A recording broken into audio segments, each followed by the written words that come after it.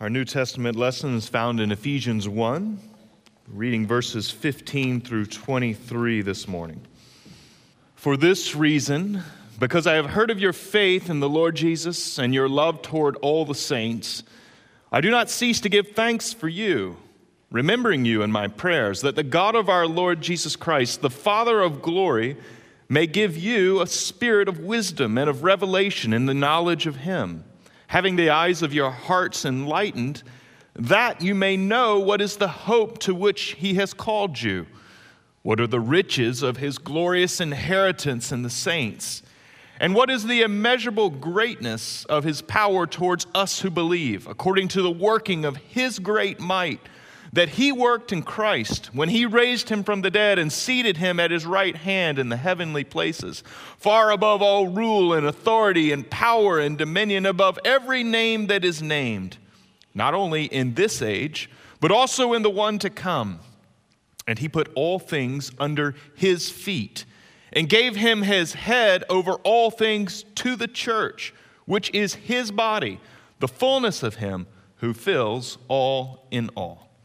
This is the word of the Lord. Thanks be to God. Let's pray. As we come to your word this morning, Father, we do ask that you, the King of glory, may speak, and that we may listen and hear all that you have given us through your Son, Jesus. We pray in his name and for his sake. Amen. Mi nombre es Chuck. Vivo en Estados Unidos, en la ciudad de Jacksonville. Es en el norte de Florida, no es en el sur, hace calor. Tengo 3 hijos, 2 niños y una niña. Mi niña es en fuego. Vengo en Cuba hablar contigo acerca de 2 cosas, y malas noticias y buenas noticias. Pero mi español es en candela. Ahora necesitar usar mi traducir. I will not ask you don't expect you to think I have the gift of tongues. We tend to be a little tighter about that, but this was my presentation for the week. That was as far as I could get. My name is Chuck. I live in the United States, in Jacksonville. It's very hot there, too, so don't worry about me.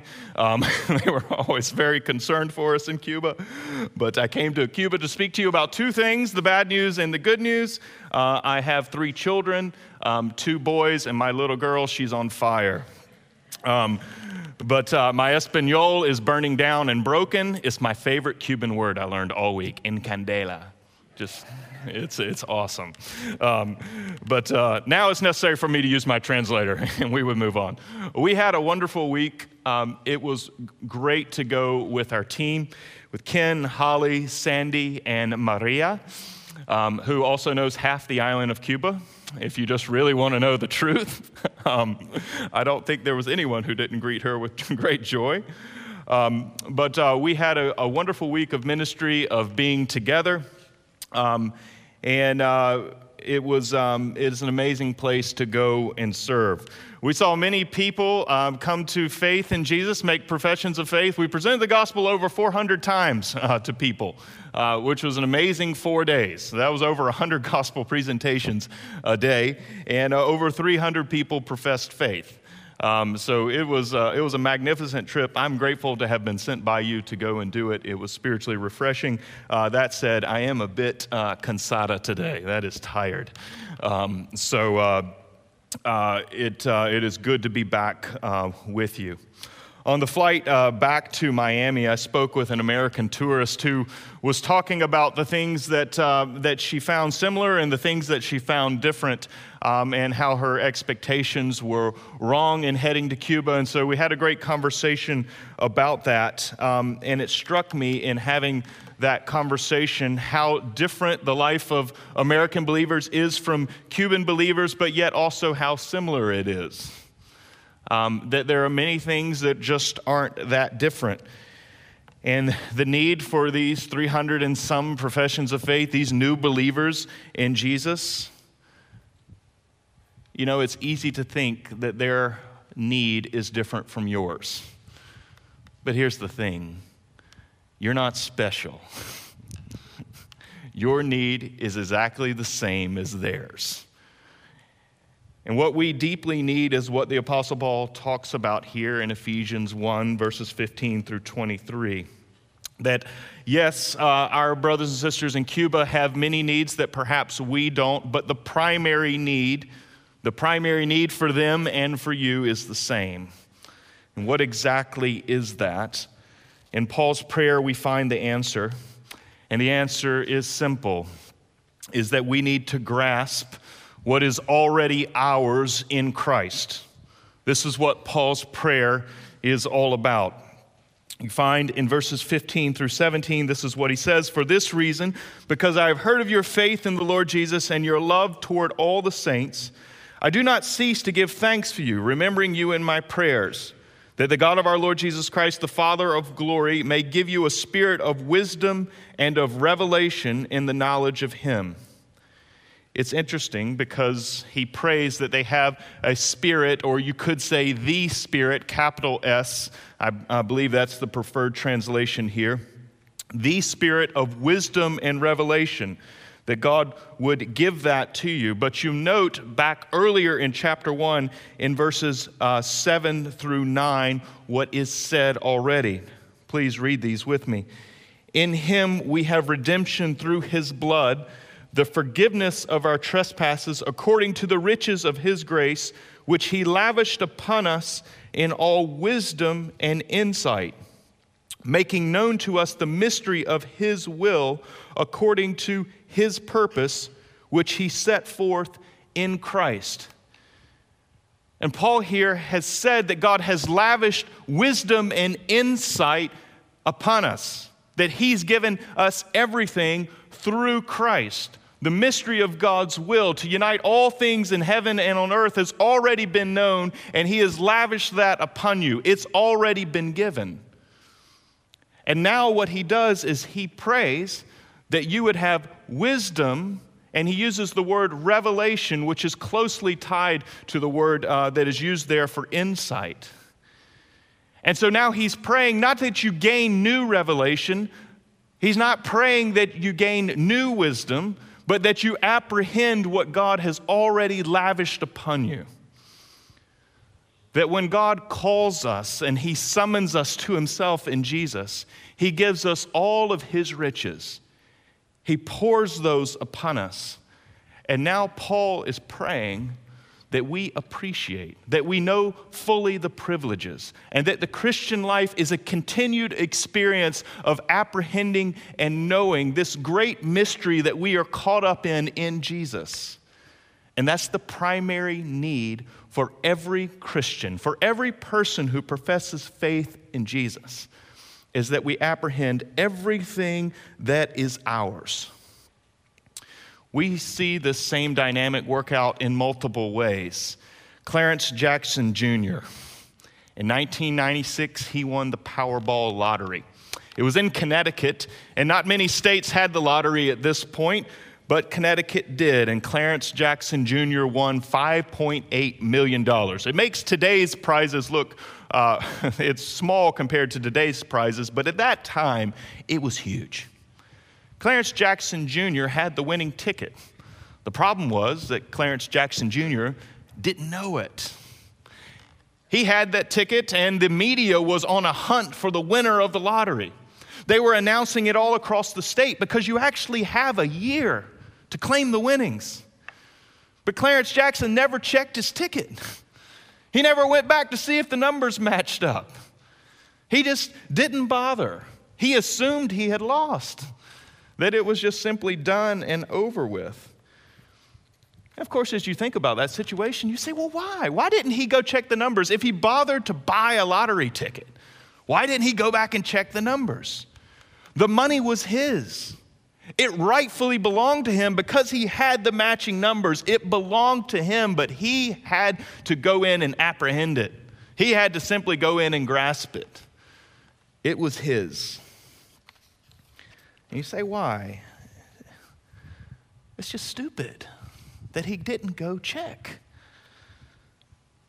And friends, our Lord Jesus would say the same to us. That when we fail to apprehend, when we fail to grasp when we don't seek to know more of all the wisdom that has been lavished on us, we're like Clarence Jackson Jr. We are the heir of millions. We've been given so much wisdom, insight, blessing, grace, the love of God poured into our hearts. All of this is ours. And yet so often the struggle for the Christian is that we don't apprehend it. We don't claim our privileges. But this is what God has for us. And there are three things specifically that Paul in his prayer is going to develop that we need to apprehend. He prays that the eyes of their hearts, of our hearts, would be enlightened, that we would see three specific things. They already belong to us. They are ours in Jesus. They are not things that we are waiting to obtain, but they are things that we need to apprehend. And these three are our common destiny that we share together. It's our uncommon community, and it is the immeasurable resources that God gives to us in Christ. These are the three things that Paul prays for in verses 18 through 20. And so let's look at each of these three in turn. First, our common destiny. In verse 18, he prays that the eyes of their hearts would be enlightened, that they may know what is the hope to which he has called you. The word call is very strong. It means summoned. That God summons us, he calls us effectively. That when God calls, we answer. Because his word, when he speaks, is always creative. When God spoke the world into existence, it happened. And when God calls us, it happens. We come to him. And what we've been called to is a hope. And this hope is not some vague sentiment. It is not a harp and a cloud and a praise song forever. No, God has much more for you. And what he wants for you is to apprehend things which mind has not imagined, that eye has not seen. He wants you to apprehend the beauty of everything he holds out for you. And Paul has already explained what this is. He does so in verse 9 and 10 of chapter 1, making known to us the mystery of his will, according to his purpose, which he set forth in Christ. And here it is, as a plan for the fullness of time, to unite all things in him, things in heaven and things on earth. And friends, this is the language of the great restoration, when God once again makes heaven and earth a unified place. This is why in the Lord's Prayer we pray, thy kingdom come, thy will be done on earth as in heaven. That the great vision of the Christian faith is that God one day will reunite heaven and earth. That the pollution of sin will be purged, it will be removed from our world. But it's not that we get whisked away to some other world, to some other place, to some spiritual place, but that rather we live and walk with God in this place, free from sin. This is the great hope. This is the plan for the fullness of time. This is what Paul prays the church will apprehend. It's yours. Cash in the ticket. Take him up on it. Let him fill your heart and mind with the dreams of what that can be and how that can motivate you on in this life. This belongs to you. Second thing that Paul prays for us is about that we recognize the riches of our uncommon community. He moves on from hope. And then in the second half of verse 18, he says, that we know the riches of his glorious inheritance in the saints. You'll note here that he doesn't speak of the glorious inheritance that we have, but rather he is saying that the saints, that is simply God's people. That's not a special class of super Christians, okay? The saints are simply those who have been set apart by God in Jesus Christ. And he's saying that God has a glorious inheritance in the saints. That God has a treasured possession. And what does he call that treasured possession? you, the church. That God is delighted in the inheritance that he has received after defeating sin and death through Jesus Christ. That you are the war treasure that he won. Now, is that the way that we tend to think about the church? Typically not. I understand. I listen to what people say about churches, I know. That typically when we think about the church, we think of a series of conflicts, we think of strained relationships, we think of bad pastors and the things that they have done to be insensitive. I understand. All of that can impact our view of church, and it's unfortunate. But what is more important for the Christian today, with all the church's faults, with all the things that can go wrong in a church, it is for us to apprehend God's view of the church. He wants you to know what he sees as his glorious inheritance. That God doesn't just think of us as individuals who happen to be related by a common faith. That God sees us as local gatherings of believers that are a microcosm of his large heavenly gathering. That God sees himself as having an inheritance in you. That local gathering is very important to him. And that he wants you to esteem it and see it as a gift and as something glorious, because that's how he looks at you. One lady that I met in Cuba, or more properly, Cuba, she was an American, and she said, you know, in our church, we're doing it like they did it in the first century. I won't ask any of you to give a confession at whether you've said this or not, but she said, we're doing it like they were in the first century. She noted the hesitation in me, and the conversation, praise God, just moved on. Because the first thought in my mind was, oh no, please don't. That's a terrible idea. Are you familiar with Corinth? You don't want to do things like they did. Or do you know Laodicea? Do you know what was happening there? That it is easy for us to grow idealistic about what the church should be. And sometimes we project back into history our own idealism. The bottom line is the church has always been a very messy place, full of sinful and broken people. But none of that changes God's view of the church. What does he call it? His glorious inheritance. You are the war treasure that he won through Jesus. And he wants you to appreciate it. He wants you to recognize it. In other places, we're going to find in Ephesians 5, he calls it his bride. And so we can speak bad about the church. We can trash it. But you're talking poorly of someone else's bride. And you know not to do that. And so appreciate and understand everything God has given you in the church and what he's doing there and how he views it and the great purposes that he is unfolding. Several years ago, when I was in Arlington, Virginia, I was warned about a new church member, and someone told me, be careful, she bites.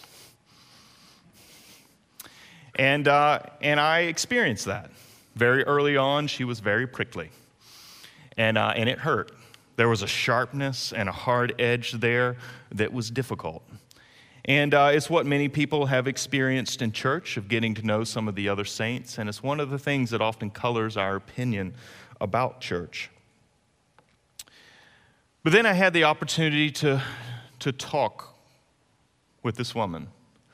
And as we talked, there was a certain tenderness that began to emerge. It wasn't because of any skill of mine. It was just that we actually got to sit down, that our interactions weren't casual. As we talked and shared more, it became apparent as to why there were some of the hard edges. She wasn't necessarily proud of them, but she had had a very hard life. It was hard. Things that I couldn't even really imagine or understand. But then she also shared about her faith in Jesus. And then this warmness and tenderness began to emerge. And it was embarrassing because this person who I had not defended and I had received the criticisms and then even repeated them most likely, here was God's glorious inheritance, a prize that he won. He does that with individuals, he does that with churches, and he wants us to apprehend and value what he values. Friends, that's how we're to approach one another. That's how we approach the entire church, the entire fellowship that God pulls together. Value it like God does. The final thing here that Paul prays for is that we would know the immeasurable resources that are ours. Verse 19. And what is the immeasurable greatness of his power toward us who believe, according to the working of his great might, that he worked in Christ when he raised him from the dead and seated him at his right hand in the heavenly places, far above all rule and authority and power and dominion, and above every name that is named, not only in this age, but also in the one to come. And Paul here says something outstanding, something that's difficult for us to fully appreciate, because he's communicating to us that the same power that God used to bring Jesus' body back out of the dead is the same power that is at work in you and in the church. Just appreciate that for a moment. That the same power that brought somebody back from death is at work in you. And do we apprehend that?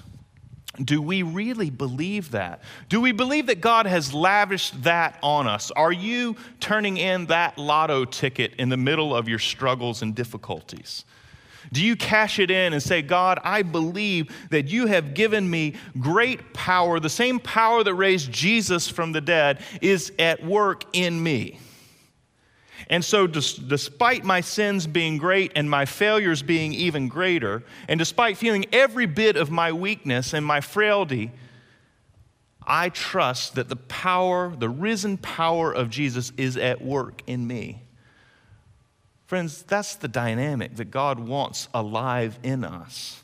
Whether you're young or whether we're old, that we believe that he has immeasurably great power at work in the world. And because Jesus is the pioneer of the new creation, he's the little first fruit. And that now we're waiting the final harvest where he makes all things new. But even now, in this great overlap of the ages that's taking place, that resurrection power that brought him back from the dead and by which he ascended to God's right hand and was enthroned, that is at work in you. Recently, I've had to become acquainted with Adobe software. If you know me, I'm not very savvy on a computer. People tell me things that should be apparent, and I have to open the computer and say, okay, show me. Even after that, it's not always very fail-safe. But the Adobe package that you buy, and you have a monthly subscription to it, it's amazing. It's what we make bulletins on and do a lot of other things. They have a recording program. They have a filmmaking program. They have so many programs that I can't keep up with them. And it's all in a cloud. It's all in a cloud. And so on my computer, there's a little thing at the top. It says the Adobe package, I can click on that. And then I have the program right there, the one that I normally use, Adobe InDesign. And so I click on that, and the program opens. We can do the bulletin. It's all done. It's quick and easy. One of my friends said, well, are you using this other program? I said, which one are you talking about? He says, well, it's the one inside your Adobe package. You just go click up there. And so he embarrassingly clicked on my computer. And he said, it's right here. Oh, you haven't downloaded it. Because there's like 22 things to download. And who's got the time to do that, I don't want to sit there while it downloads. And I'm just interested in what works for me right now. It's very tangible, okay? Now, the Adobe package is mine.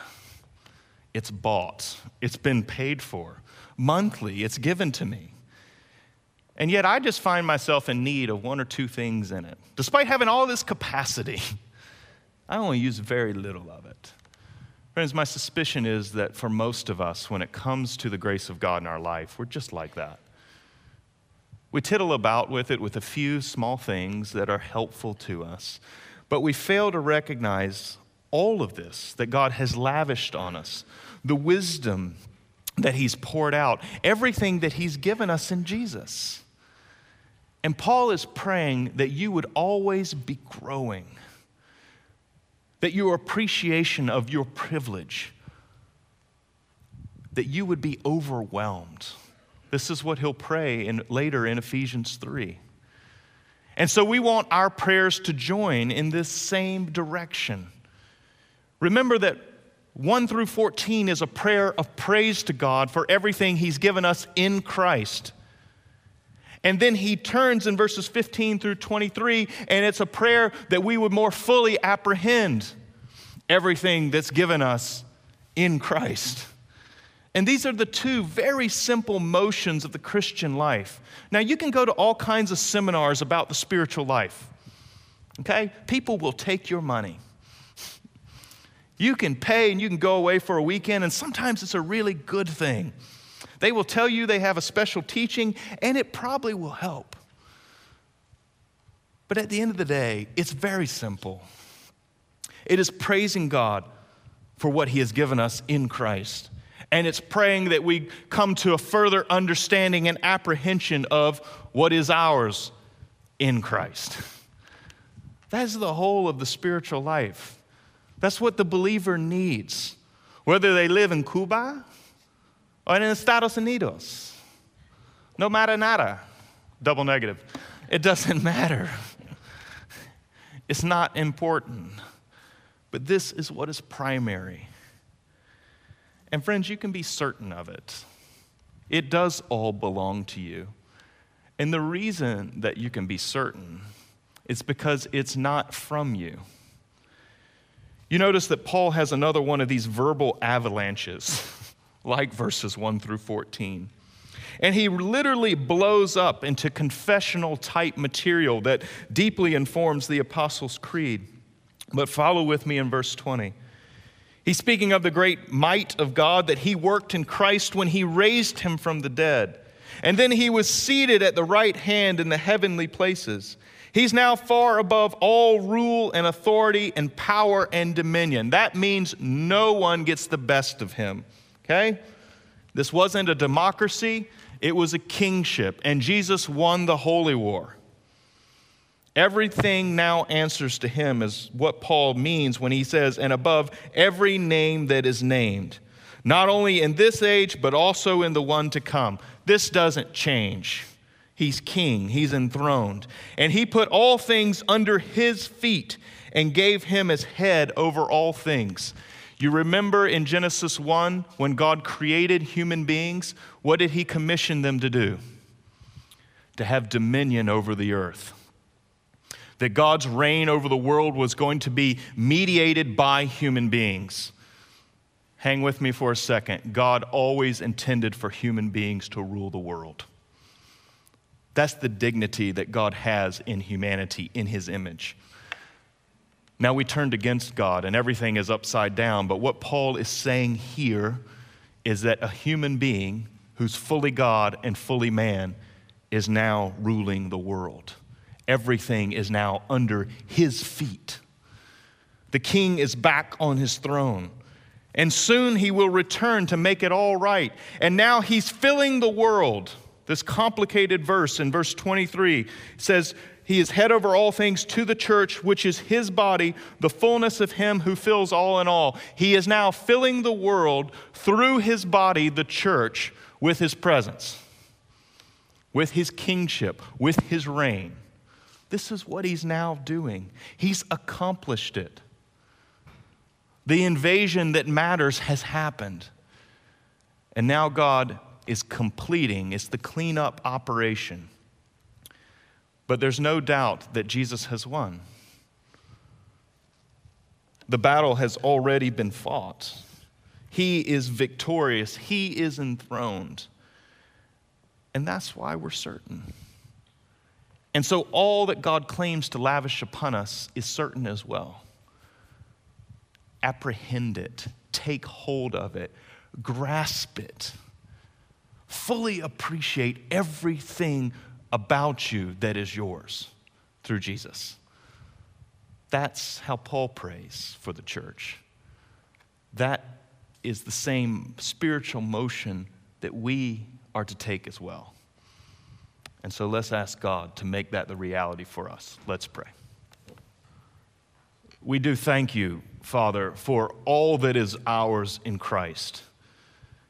Everything that is ours is difficult to comprehend. It's a great mystery how you're reconciling all things in heaven and on earth, and that you'll remove the pollution of sin, that you have forgiven us through the blood of Jesus, that you empower us in the present life. All these things are ours, but we confess our struggle to believe. We often settle for a small part of your grace. Help us not to settle. May we download the whole thing and apprehend it and want to know more. You've lavished this upon us. Give us in our hearts eyes to see everything that is ours, our hope, our community, and the immeasurable power that you've given us. Work in us, we ask in Christ's name. Amen.